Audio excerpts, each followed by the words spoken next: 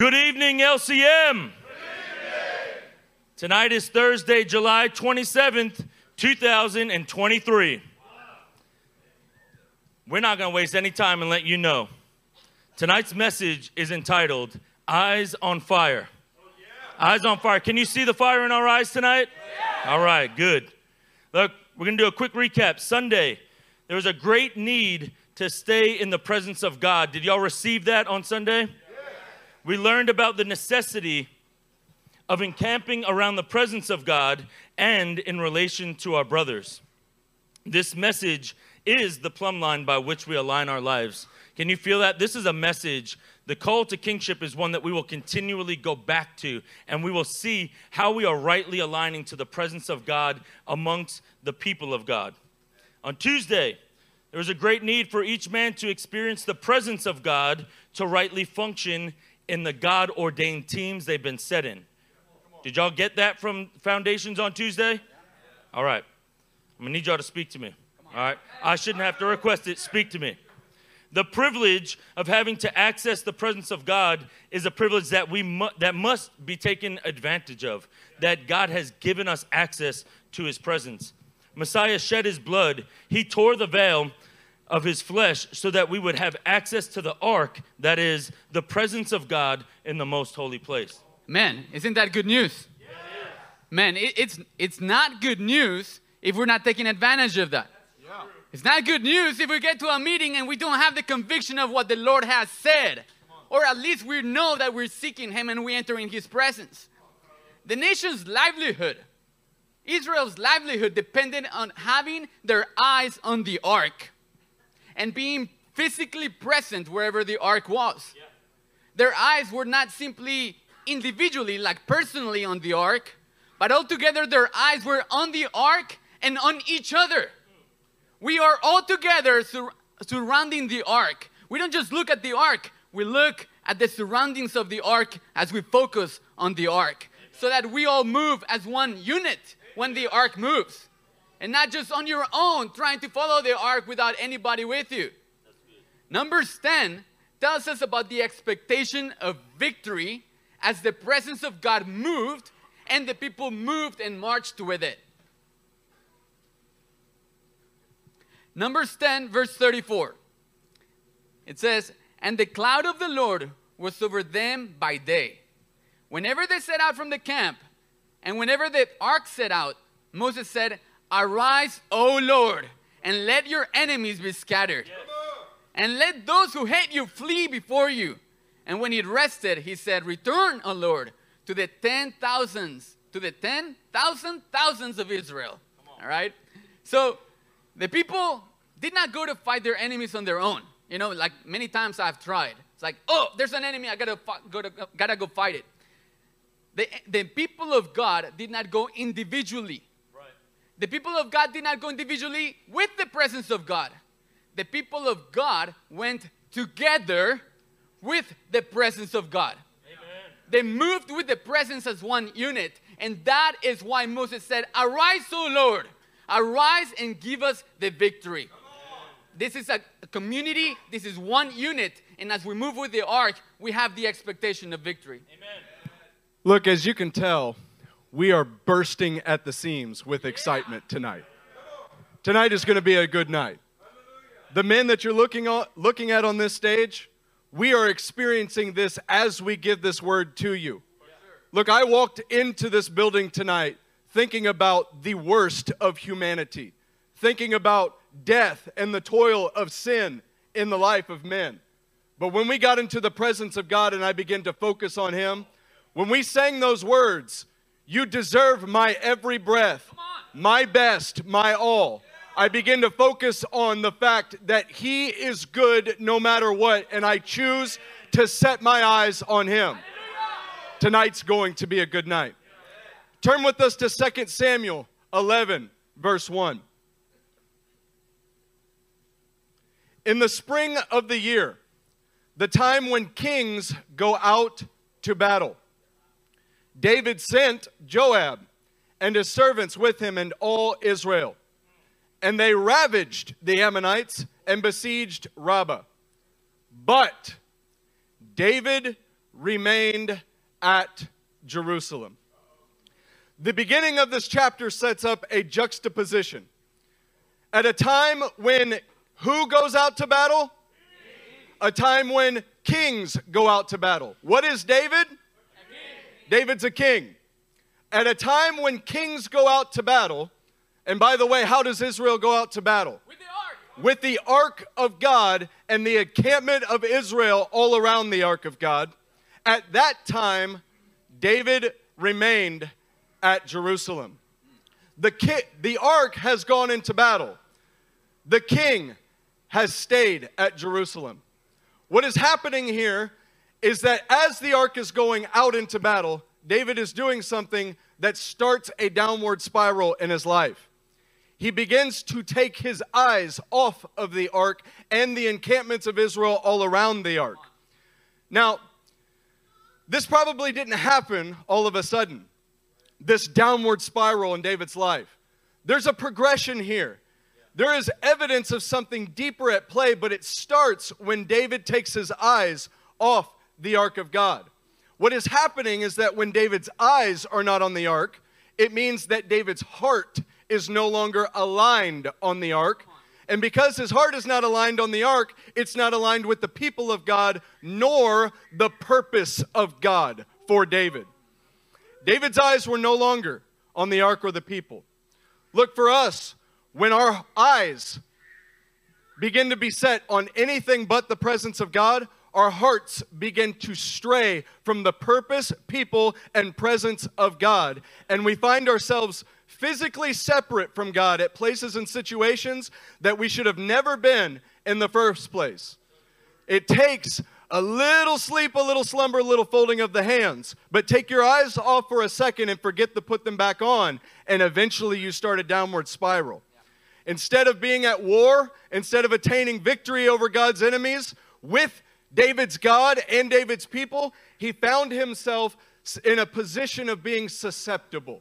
He found himself in a vulnerable position and defenseless against God's enemies. What you will learn tonight is that when you take your eyes off of the ark of God, something in your life begins to grow. And that is your desire for sin. Sin begins to become more enticing. Its clutches begin to become stronger, and its desires begin to grow and become more potent the more you take your eyes off of the ark. Something that might not have crushed your life in the beginning when your eyes were on the presence of God might have the potential to lead you astray, because the more your eyes are off the ark, the more susceptible you are becoming. Saints, we don't have to do much to get you to engage with this tonight, because we can already feel the Spirit of God has been speaking this to us, right? So as we move through 2 Samuel, we're going to be reading out of the ESV. We're going to pick up in verse 2. It happened late one afternoon when David arose from his couch and was walking on the roof of the king's house that he saw from the roof a woman bathing. And the woman was very beautiful. Saints, when David's heart was far from God, his eyes not on the presence of God, and he was physically separated from him and his people, his heart began to draw near. His eyes began to be placed upon, and his body would ultimately draw near to a woman, and that woman was not his own. Saints, as we are inserting ourselves into this tonight, understand the Lord is getting at our heart and what entices us, what draws us from his presence when we physically remove ourselves, that our heart is actually being removed as well, and what begins to entice us and draw us further and further away. Notice David's failure did not start when he saw Bathsheba. It didn't even start when he stayed in Jerusalem. It started when his heart and therefore his eyes were no longer on the presence of God and his people. Saints, David moved around quite a bit in his life, but the majority of his life, when he was moving around, his eyes were set on the Lord. His eyes were set on God's presence and being where God wanted him to be. And that's why we see the success in his life. But in this very moment, he is physically far and he is spiritually far from God and the people of God. Let's go on to verse 3. It says, and David sent and inquired about the woman. And one said, is this not Bathsheba, the daughter of Eliam, the wife of Uriah the Hittite? Man, so David learned that this woman was Bathsheba, the wife of Uriah the Hittite. Man, Uriah, he's an interesting character. Uriah is a Gentile. I mean, not just a Gentile. He's like a Gentile of Gentiles. A Hittite. Like one of the descendants of the 7 nations that should have been destroyed by Israel as they were conquering the land. That's the kind of Gentile that Hittite is, that Uriah is. And he's not just a super Gentile. He is like, he has something else inside his life. He has some evidence of a true spiritual identity. His name was evidence that though once he was an enemy of God, he no longer walked in darkness. His eyes had seen the light of God. Uriah's name means the light of Yah, or the light of God. Notice that this process started when David set his eyes on her, and now what's happening here is that he's inquiring about her. Man, how quickly that becomes enticing, huh? Where your eyes go, then you start getting your heart following. Wow. He's investigating what to do about his sinful desires. He's already beginning to formulate a plan. He's thinking through this. His heart is enticing him, and he's moving, he's inquiring, and he's about to give full vent to his flesh. So let's pick up in verse 4. So David sent messengers and took her, and she came to him, and he lay with her. Now she had been purifying herself from her uncleanness. Then she returned to her house. So you guys are starting to get the progression here. David took his eyes off of the tangible presence of God. David put his eyes on something else. Then he goes even further to inquire and investigate his sinful desires. Now we have a detail about Bathsheba that is just quite striking to me, honestly. The wife of Uriah, while David takes her, was purifying herself when this occurred. She was married to the light of God, and she was in the process of actively maintaining her purity when David took her. What's so shocking about that is exactly what sin seeks to do in our lives. You begin to investigate sin, and then before you know it, you begin to take something that was once pure and then begin to defile it. The problem was not with Bathsheba. The problem started when David took his eyes off of the ark. And y'all know this story well, but there's a reason why we're reading verse by verse, because the details here matter. The progression matters.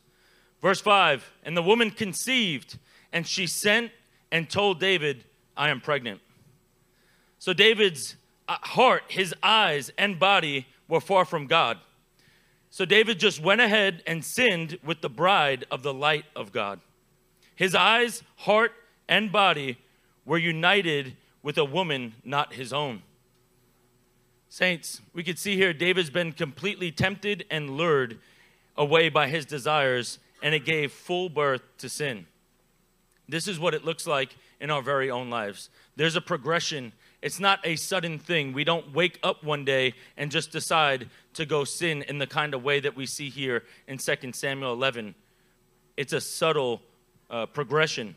Just like in James 1:15, desire has conceived and given birth to sin. Bathsheba gave birth to David's son.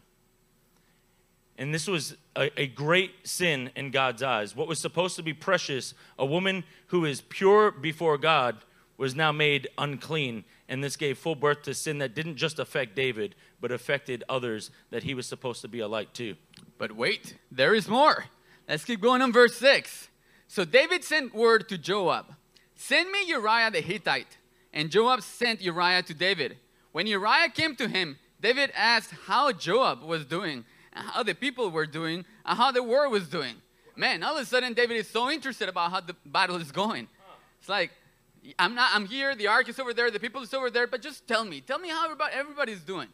It's like David immediately starts manipulating Uriah. You remember what Uriah means? The light of God. David starts manipulating the light of God. Wow. He manipulates the light of God in an attempt to cover up his sin. He starts thinking what to do about this. How can I cover up? How can I manipulate the light of God so that this does not come to the light of God?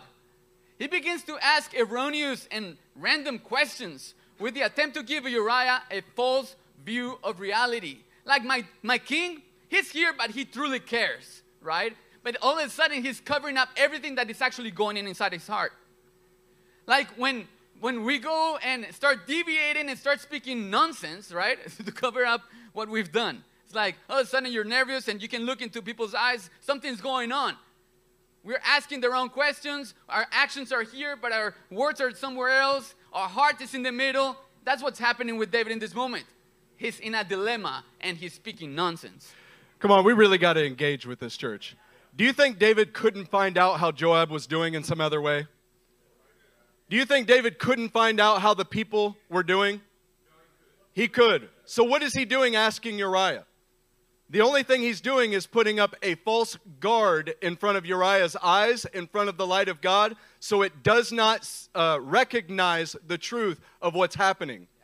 David has impregnated his wife, and now he's standing before the man and asking random questions that do not make any sense. You know what that's like. It's whenever you know you've really messed up, and you put on a big smile on your face and you show up, and you go right to the pastor, hey, it's been a great day, everything's fine, everything's wonderful. How are you doing? Don't look here. Or, you know the one thing that you should be confessing, and instead you go, hey man, you'll never guess, I saw the coolest thing today. I saw a dog running down the street, and I picked it up and put it in my truck. I'm so excited we got a dog now. You're doing everything you can to prevent the light of God from proximity to you. And here David is standing in proximity to the light of God, and he is now seeking to manipulate the light of God. Now, all of us have been there. All of us have been there. In our team meetings, in this body, in this church. But where did that start? Somewhere along the way, we took our eyes off of the presence, the ark, the encampment around the ark, the priests doing their duty for us, and that begins to progress downward until we find ourselves manipulating the ark, and we're manipulating the light of God, and we don't know it. So moving to verse 8 through 11. Then David said to Uriah, go down to your house and wash your feet. And Uriah went out of the king's house, and there followed him a present from the king. Wow. More manipulation. But Uriah slept at the door of the king's house with all the servants of his lord, and did not go down to his house. When they told David, Uriah did not go down to his house, David said to Uriah, have you not come from a journey? Why did you not go down to your house? Uriah said to David, the ark and Israel and Judah dwell in tabernacles, and my lord Joab and the servants of my lord are camping in the open field. Shall I then go to my house to eat and to drink and to lie with my wife? Wow. As you live and as your soul lives, I will not do this thing. Amen. You see, at this point, there's no limit that David won't go to manipulate the light of God in an attempt to cover over his sin. In this moment, you have to imagine this stung David like 1,000 needles in his heart. Because the light of God begins to point to the one thing that David took his eyes off in the first place. And yet, it's not going to stop here. The light of God is shining right in front of David, pointing to the ark, pointing to the presence of God, pointing to the people and the battle. And yet David is going to double down and continue to manipulate the light of God. Yeah, that's pretty bad, right? But we're not done. We're going to keep going in verse 12. Then David said to Uriah, remain here today also, and tomorrow I will send you back. So Uriah remained in Jerusalem that day and the next. And David invited him, and he ate in his presence and drank, so that he made him drunk.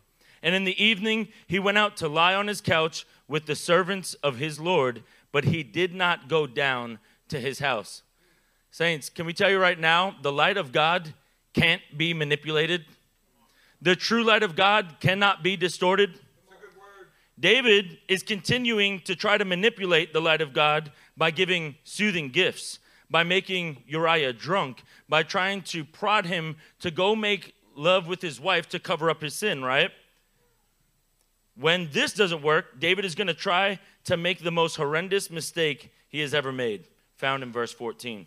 Verse 14 says, in the morning, David wrote a letter to Joab and sent it by the hand of Uriah. In the letter, he wrote, set Uriah in the forefront of the hardest fighting, and then draw back from him, that he may be struck down and die. Man, so sobering to read this passage, huh? Yeah. So sobering to realize that at some point David was so close to the ark. Wow. At some point he was so close to his people. But then little by little he just started departing. His heart started growing cold. His actions didn't look like they were before. His zeal for God and the ark and the people was not there anymore. He was just not the same. And it didn't happen in one moment. David finds himself in a place that he never thought he would be at. Never. Yeah. Never in David's life would he have thought, the righteous David that we know, never would we have thought that David would have committed adultery and then set up a man to be killed. That's not who David is. Yeah. But it didn't happen because that's his essence and who he is. It happened because he took off his eyes from the ark. Yeah. See, having taken his eyes off the ark, David inevitably began to set his eyes on sin. Once his desire conceived sin, he sought to manipulate the light of God in an attempt to cover his sin and avoid the consequences. This led him to become harmful to the people of God around him. When he could not achieve the manipulation of the light, he sought to kill the light of God in his life. The progressive nature of manipulative behavior leads David to discard the light of God and send him back to his own death with his own death notice in his hand. Wow. Look, we're finding out in our body that it's not impossible to hear from God. Yeah. It's not something that's far off to be able to have direction in our team meetings. What has happened is that most of the time, like me, I have taken the eyes off the ark in some place, and I don't like where the light of God is leading, so I begin to manipulate it when it comes to step 3. I begin to manipulate where the light of God is going, using scriptures, using my own knowledge and my own rhetoric, everything that I can to avoid what I feel like is going to be an uncomfortable decision for myself. What we are finding out is that we can hear from God. It means we have to keep our eyes on the ark of God at all times. And this shows up in our daily disciplines. I want to tell you, it is not a comfortable thing to keep your eyes on the ark of God. Because the ark is always going out to war. The presence of God will always lead you in conflict. It will always lead you in the path that God has for you, which is not comfortable. It's so easy to take your eyes off the ark for a second and then find yourself in a weird discussion in your unity-based solutions where you're on the opposing side and you don't know why. It's because you're trying to manipulate the light of God and you've taken your eyes off the ark somewhere. Get back to the ark of God and we can hear from him. We want you to know that this is not where David stayed. God's light is an all-consuming fire, and it cannot be quenched for those that truly love him. God's light is greater than the brightness of the sun, and it cannot be overcome. In the kindness of God, God sent Nathan, a true prophet of God, whose eyes were on the ark, who was a brother to David, who was a fellow co-worker, and who had received revelation from God. The shocking revelation of what God was saying to David through Nathan is that David ultimately became like a man who had everything he needed from God, but stole the only possession that a poor man had, a young lamb. Of course, this is what happens when we take our eyes off the presence of God. But that is not where David stayed. Immediately when that was pointed out, he began to get his eyes right. So thankfully, Nathan was sent by God to David. Somebody say that's mercy. He was sent in order to shine the light of God over this issue, and particularly over David's eyes and heart. Can you sense that this is exactly what God has done to us through the message on Sunday, through our pastors? He shined his light on us. He showed mercy on us to show us what needs to be exposed and what needs to be done away with. Note that Nathan did not seek to confront David with his opinion or his feelings about the matter. See, Nathan received a word from God and delivered that word faithfully to his brother, and it saved his life. Amen. Let's all turn to Psalm 51 together. We're going to pick up in verse 10. Come on, we're talking about the turn in David's life right now, and the turn that's happening in our life. Verse 10, create in me a clean heart, O God, and renew a right spirit within me. Cast me not away from your presence, and take not your Holy Spirit from me. Restore to me the joy of your salvation, and uphold me with a willing spirit. Saints, in the New King James, the end right there says, and uphold me by your generous spirit. David is crying out for the Spirit of God, knowing that God is generous in pouring out his Spirit. He's crying, Lord, do not cast me from your presence. I took my eyes off of your presence. I took my heart off of your presence, but God, do not cast me out. Create in me a clean heart. Create in me a pure heart, and renew a right, a generous spirit within me, a willing spirit. His heart had been separate from God, and the desire of his eyes had no longer been on the ark, nor God's people. Saints, you can't have one without the other. If you are separate from the presence of God, you are separate from the people of God. And vice versa. So therefore, he cried out not to be removed from his presence. He cried out not to have God's Spirit taken away from him to the only one who could save him. He had previously not been willing. He had previously not been willing to have his eyes on the ark. He had previously not been willing to have his eyes on the light of God. But now he is crying out, Lord, grant me a generous, willing spirit. Come on. Man, David made a turn. And I am going to let you in something that happened to me. Not all the details, because you don't need him. You want them, but you don't need him. All right. So, I am working on something, and I have help available, right? But it's just not the help that I thought I wanted to have. My wicked flesh, my wicked heart does not want what the Father is giving me. And so I put down my face and I keep at it. I keep working. I keep laboring and just hoping that the help that has been given to me is just not there anymore. So I can just go ahead and keep working. Keep doing my own thing. All the time, you know where I'm looking? I'm looking down. I'm really not looking up at all. I even sense God starts wrestling with me. His Spirit starts moving inside of me, which felt hard and beautiful at the same time, because he doesn't have to do that for me. Yet he does it. And so he starts wrestling with me, and he starts putting thoughts in my mind. Jesus came, and the Father's heart is for the fatherless and the widow. Yeah. His heart is for those who have been oppressed, who have had lack, who do not have what I have had. And yet in that moment, I'm not looking at that. I'm just looking at what I want in the moment. I'm thinking, I don't want to offer that to this person. You know that I got I was at center this week, and I was given lots of words about how loving I am, how compassionate I am. And I'm like, man, I'm not being able to do this. I have not found myself so much not being able to do exactly what I want in the moment, and yet God being wrestling with me. And in one moment, I just decide, forget this. I'm going to look up. I'm going to look at my God. Because when I do, there is power, there is compassion, there is willingness when you actually look up and say, Father, what am I doing? Forget my flesh. Forget what is going inside of me. Why am I stuck in this?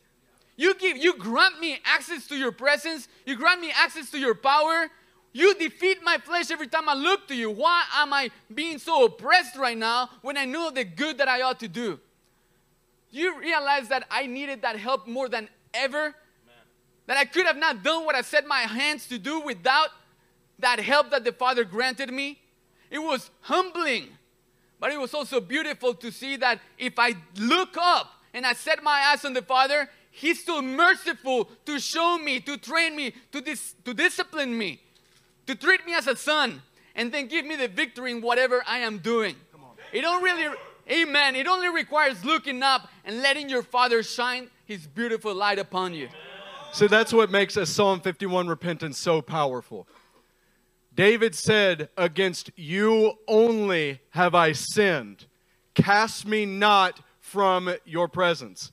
Oh, he sinned against Bathsheba and he sinned against Uriah. But he is going back to the place where he left off. And he is asking for that presence of God back in his life immediately after the moment that he was manipulating the light of God. Church, you can have that in your life. You can ask Him to not cast you away. You can ask Him to restore you to a willing spirit, and He will put your eyes on Himself and restore a generous spirit in you. Look, we're going to turn to Luke 12, verse 35. We're going to pick up a little bit of pace because we have some exciting things to get to. Verse 35 says, stay dressed for action. And keep your lamps burning. And be like men who are waiting for their master to come home from the wedding feast, so that they may open the door to him at once when he comes and knocks. Look, this is the heart of LCM. We desire to be dressed for action. We fantasize about always being ready. We are desirous to be the warrior servant that is always on point, on task, completing the assignment. And yet, more often than not, we find ourselves not on point, not on task, and not completing our assignments. The key is found in the words, keep your lamps burning. I love what the pastor shared on Sunday. It was so simple. And they said it was like popcorn because it usually is. They recommended, write down the 12 gates again on your mirrors. Write it down on your, whatever you have to, look at it every day. Look at it. I've actually been doing that for about 3 weeks now, and it has changed my life going back to that very simple thing. It has helped me keep my lamps burning by keeping a screensaver on my phone with the scripture on it. It's been incredible. Even though we all want to say, yes, few of us realize what our lamps are and what it means to keep them burning. What is our lamp? We all know that we are the light of the world, and yet we struggle to know what exactly our lamps are and how to keep them burning. But Yeshua was not speaking in unfamiliar terms to this audience. He had already taught on this. The answer to what our lamps are and how to keep them burning is found in the previous chapter of Luke, and that's Luke 11:33. So turn the page or look over at Luke 11. We're going to pick up in verse 33 in the New King James. And it says, no one, when he has lit a lamp, puts it in a secret place or under a basket, but on a lampstand, that those who come in may see the light. The lamp of the body is the eye. Therefore, when your eye is good, your whole body is also full of light. But when your eye is bad, your body is also full of darkness. Therefore, take heed that the light which is in you is not darkness. If then your whole body is full of light, having no part dark, the whole body will be full of light. It will be radiant, as when the bright shining of a lamp gives you light. Saints, the lamp of our body is our eye, our eyes. Therefore, when our eye is good, the lamp is burning, and it means that our whole bodies are full of light. Our whole bodies are radiant. You know what that means? Everyone around us can see that light. It is not hard to tell. It's not in a secret place. It's not hidden under a basket. It is out and exposed for all to see and for all to actually gain and receive from that light. Our lamps burning is equated to a good eye. And a good eye is a Hebrew expression. Yeah, it's a Hebrew expression, so we're going to teach you what the Hebrews say about this. Rashi says that one with a good eye esteems another's honor as his own. Wow. It is an eye that respects and values what it sees. So a good eye represents a man that loves his neighbor as he loves himself. Amen. A good eye represents a man who wants to do unto others what wants done unto him. A man that finds value and honor in seemingly unworthy things. He's able to see the value in the honor. He has a good eye. Instead of seeing evil in other men, which we have an eye for, he's able to see the value and good in them because he has a good eye.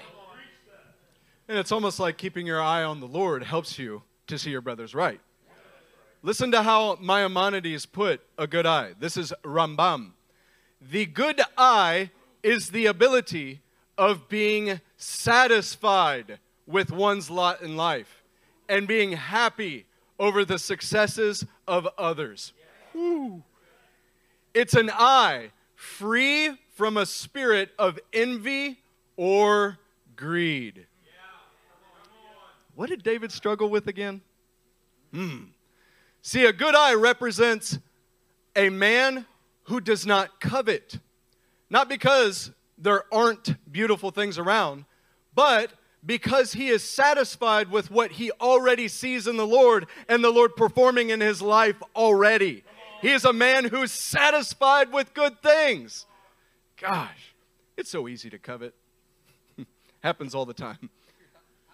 See, a good eye represents a man that is able to celebrate the successes of others as if they were his own. Because he has his eye on the encampment of Israel. He has his eye on where the ark is going and what the purpose and the job and the mission of the ark is. He's able to celebrate those successes because he knows that those successes directly relate to him because he is of the same body as that man. A man with a good eye does not have covetous eyes. There is no envy in his eyes for what the other person has. There is no, well, one has this, so I think I'm entitled to it as well. No, a man with a good eye is satisfied with what God has given him. Yeah. So we're going through a bit of a Hebrew lesson here. Lastly, we're going to talk about some other rabbis. Some other rabbis say that a good eye indicates a generous spirit toward others. It's an outwardly directed eye that shines forth comfort and care to those in need. A good eye represents a man who, instead of being stingy physically and spiritually, is generous. Yeah. Saints, this cut me right to the heart because this is exactly what the Lord's been working out of me. His life, his energy, and his resources are spent outward because everything that God has given him and poured into him, he understands that it's for those that are around him. This is a man with a good eye. His eye is directed towards helping, comforting, strengthening, and providing for others, not taking and garnishing for himself what belongs to someone else. His life is spent towards the good of those around him because he has a good eye. So you may ask yourself, how can I attain a good eye? Have you asked yourself that? Okay. How can I be a burning lamp? How can I become someone whose body and actions are radiant because his eyes are like lamps that are on fire and his eye is good? Well, saints, we're going to turn to Psalm 19, verse 8. And the word is going to tell us how we become a good eye. Engage with this for a moment. How do you become a person that innately honors others? As you honor yourself, as you give priority to yourself, how do you become a person that innately has that has an eye to honor others? How can you become truly a person that is not coveting, that is not fighting that desire, but is actually satisfied, truly satisfied in what the law that the Father has given him? How can we have a generous spirit, not one that is holding back, that is always asking for more, but is actually opening up hands and arms to be able to give to those that are around him? How can we become that person? Well, that is the solution that we're giving you today. So, Psalms 19 verse 8 says, the precepts of the Lord are right, giving joy to the heart. The commands of the Lord are radiant, giving light to the eyes. Do you want a good eye? Do you want eyes that are radiant?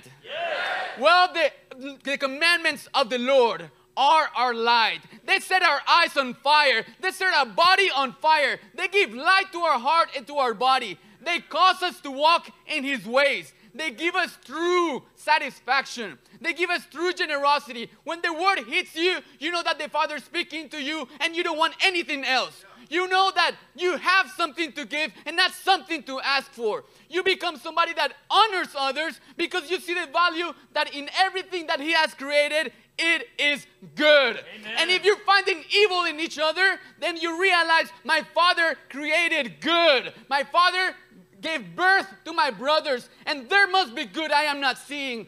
There is something that causes you to rise up with a good eye and eyes that are on fire and are able to see the goodness in other people. Turn with us to Psalm 34, verse 5. This is one of my personal favorites. It says, those who look to Him can be radiant. No. Those who look to Him were radiant. No. Those who look to Him are radiant. Their faces are never covered with shame. Come on.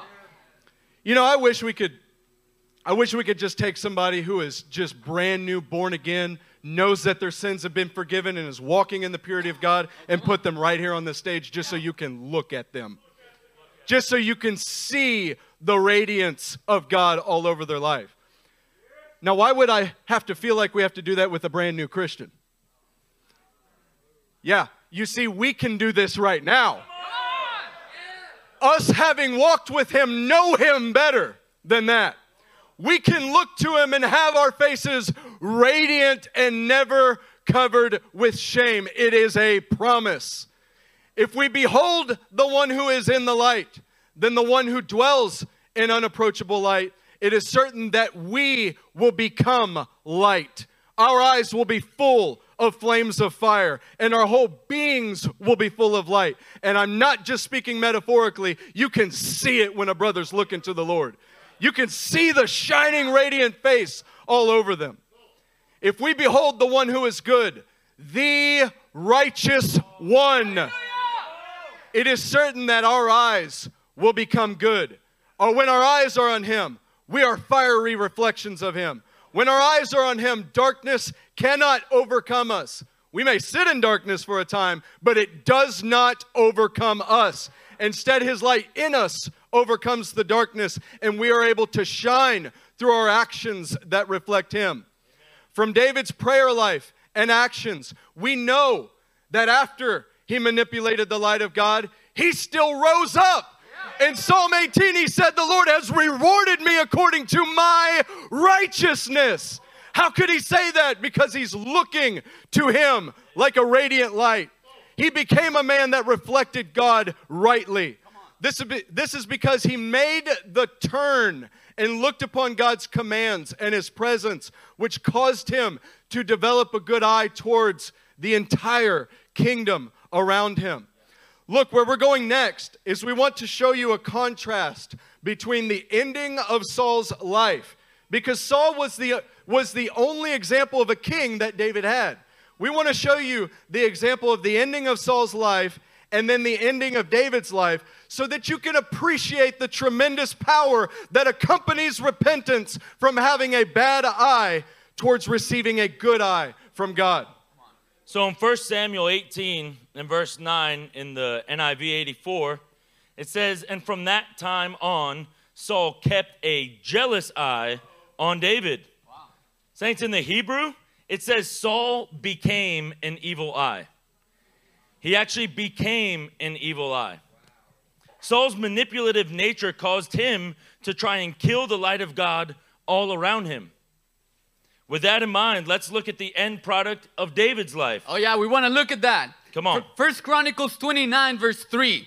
It says, moreover, in addition to all that I have provided for the holy house, I have treasure of my own of gold and silver. And because of my devotion to the house of my God, I give it to the house of my God. Man, David made the turn. And in this verse, it's saying that all that I have, all the gold, all the silver, because of my devotion towards the Lord, I give it to the house of my God. There is no price too high when it comes to building the house of God. There is nothing that you cannot give when it comes to actually building His kingdom, when it comes to responding to His favor and His mercy. Our devotion increases as we go through the process like David did. And make the turn in the same fashion that David did. This is an important point. David cried out for repentance, knowing full well that there would be consequences, but that God would redeem him and would restore him. His devotion and commitment was pure and was sincere.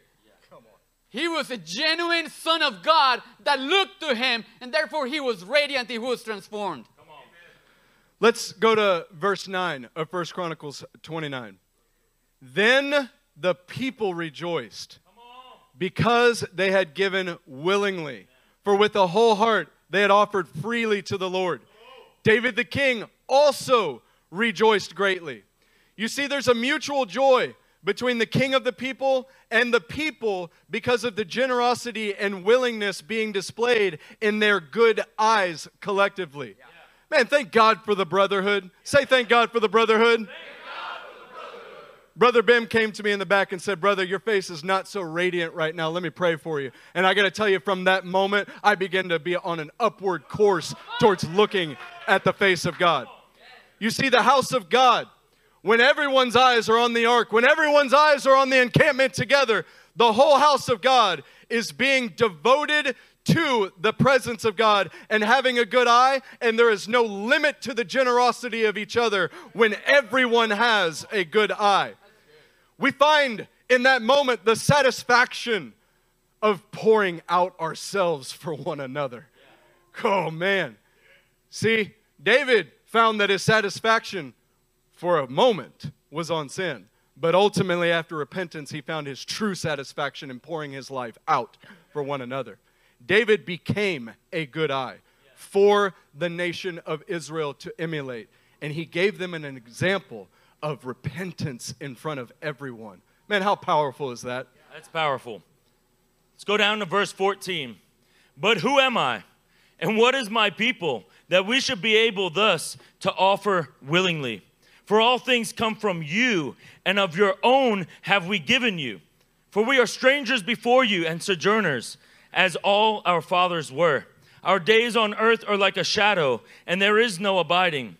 O Lord, our God, all this abundance that we have provided for building you a house for your holy name comes from your hand and is all your own. I know, my God, that you test the heart and have pleasure in uprightness. In the uprightness of my heart, I have freely offered all these things, and now I have seen your people who are present here offering freely and joyously to you. Saints, this is our heart cry tonight, that we would become the good eye that we see in Christ, and that we would see it come about within the body, that we would join together and willingly give to the building up of the house of God so that His presence might remain here. Saints, we want to offer willingly, okay? We have nothing to give outside of what God has given us. I have nothing to give outside of what God has given to me and to my household. So I'm devoted, I'm committed to giving all of that to building up the house of God. Look, there's an abundance provided. You see, David had a storehouse, he had a treasury, but then he had another treasury. It wasn't just this amount. It was an abundance. There's no limit because it all comes from the hand of God. Saints, if we keep our eyes, a good eye fixed on the presence of God, we will realize we can continually to pour out. We won't be asking ourselves, how much longer, Lord? How much more must I give? How many more times must I correct my wife and my children? How many more times do I need to be corrected myself? We're going to continuously give generously because we fix our eyes on the presence of God. Where David previously lost his desire for the ark of God's presence, we see him here fully devoted to building a house for God's presence. And he's unifying the kingdom and doing the same. Saints, David's good eye called all Israel to unify around the presence of God in relation to one another. Come on. It didn't just stop with him. It was the entire nation doing this unified. The ark, the presence of God, because again, the center of the nation, and God's presence is the center of the nation. And they laid down their lives and gave willingly for it. So you're catching that? David's good eye was reflected on the good eye of the people. Yes. David wasn't the only one giving. All the people gathered together when they saw a king that had a good eye. Israel had a good eye, and they all labored and gave everything they had as they rallied around the king and around the presence of God. Mark 3:13 speaks about the son of David going on to do exactly the same. Verse 13 says, and he went up on the mountain and called to him those whom he desired, and they came to him. Come on. Man, this is glorious. He called and they came. We kind of glanced through that verse like nothing happened. He called them. He called them and they came to him. This is glorious. The time that when he called you and you responded to that call. The branch of David. And the name that I cannot get enough of saying, the righteous one, the righteous one, the only one good like his father, called to him who he desired. He desired to be with them. We get the privilege of setting our eyes on him because he has called us near. We get the privilege of being by him and accessing his presence, in consulting with him, and even arguing with him if necessary, because he's close to us and we have friendship with him. Just this fact ought to set satisfaction in our lives. Yeah. Gratefulness and joy in our hearts. There should be no coveting. Our eye becomes good when he called us and we look up to him. When we get this right, when we're in alignment with the presence of God, our gratefulness, our joy, our satisfaction increases, and we move and we act like him.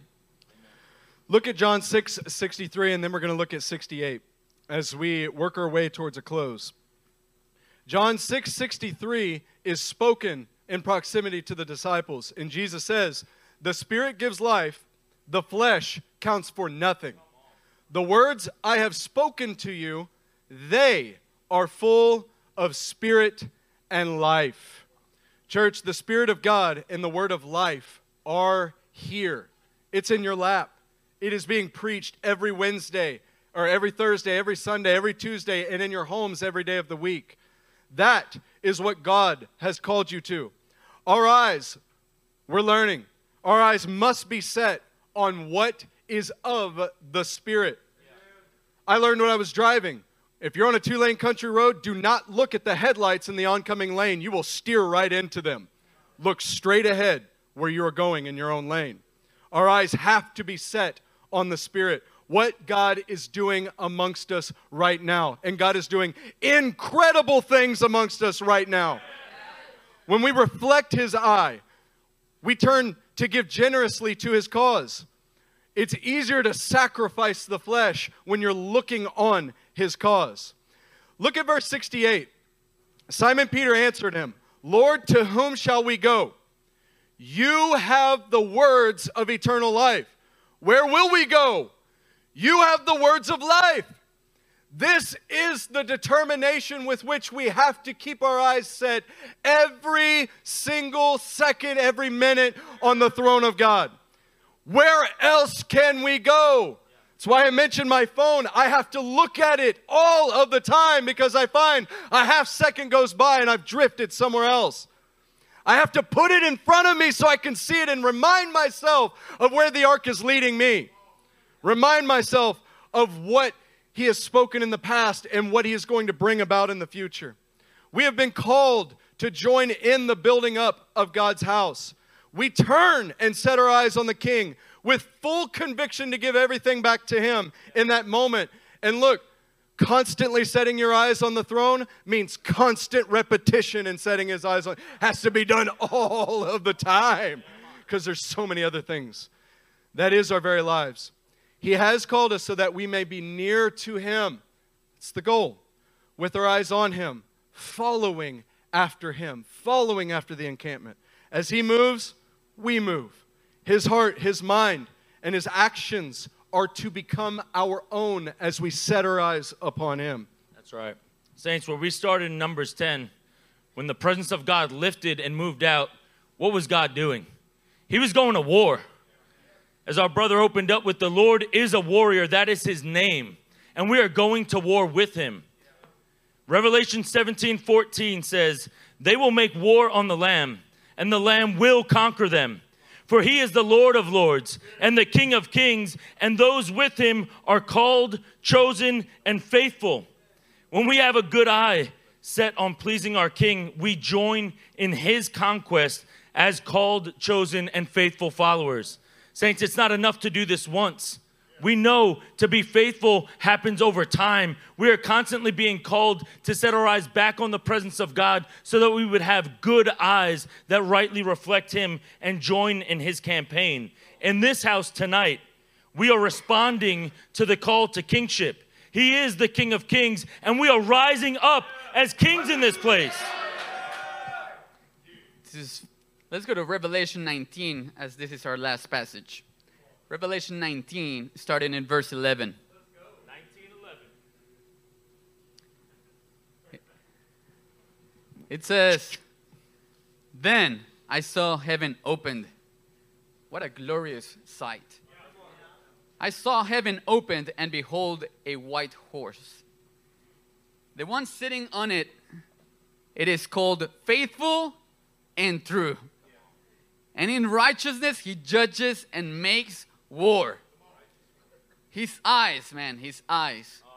His eyes are like a flame of fire. And on His head there are many diadems. And He has a name written that no one knows but Himself. He is clothed in a robe dipped in blood. And the name by which He is called is the Word of God.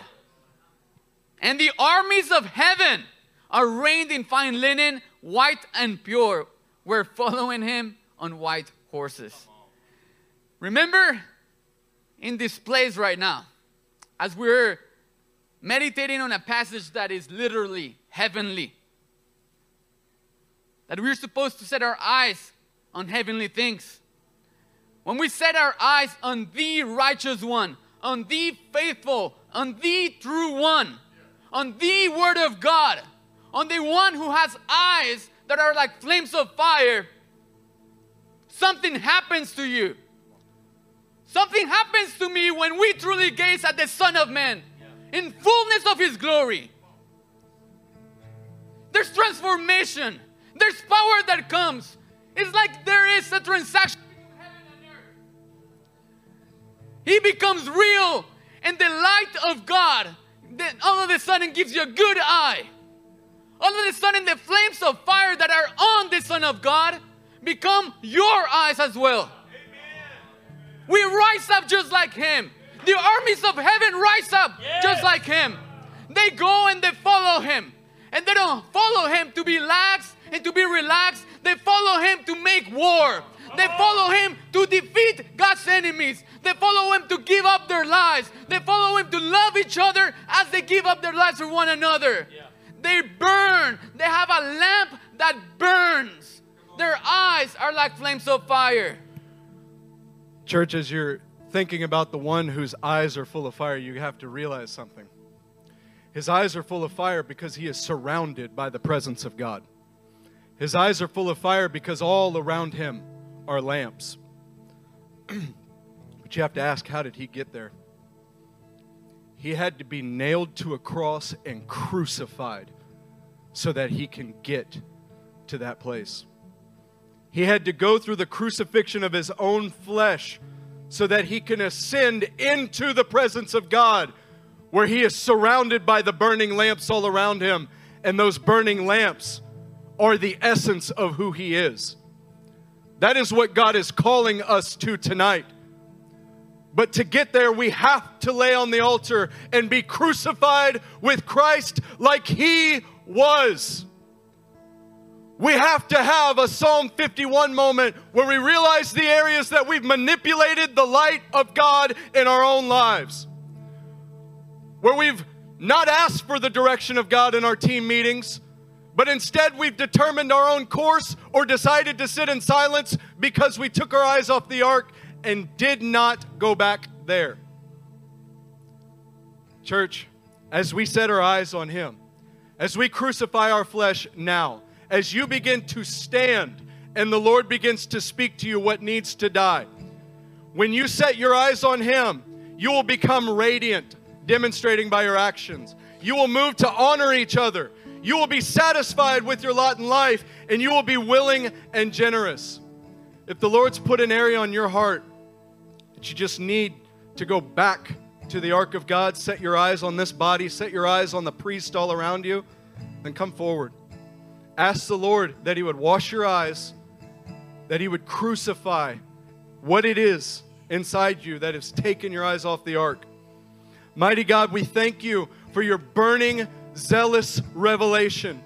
We thank you for who you are. You are the one whose eyes are full of fire. Lord, we give everything that we are to you now. We ask that you set us on fire. We look to you and to your glorious presence. Lord, we want to set our eyes onto the purpose with which you called this body, to Aswan, to the Middle East, to the salvation of souls all around us, mighty God.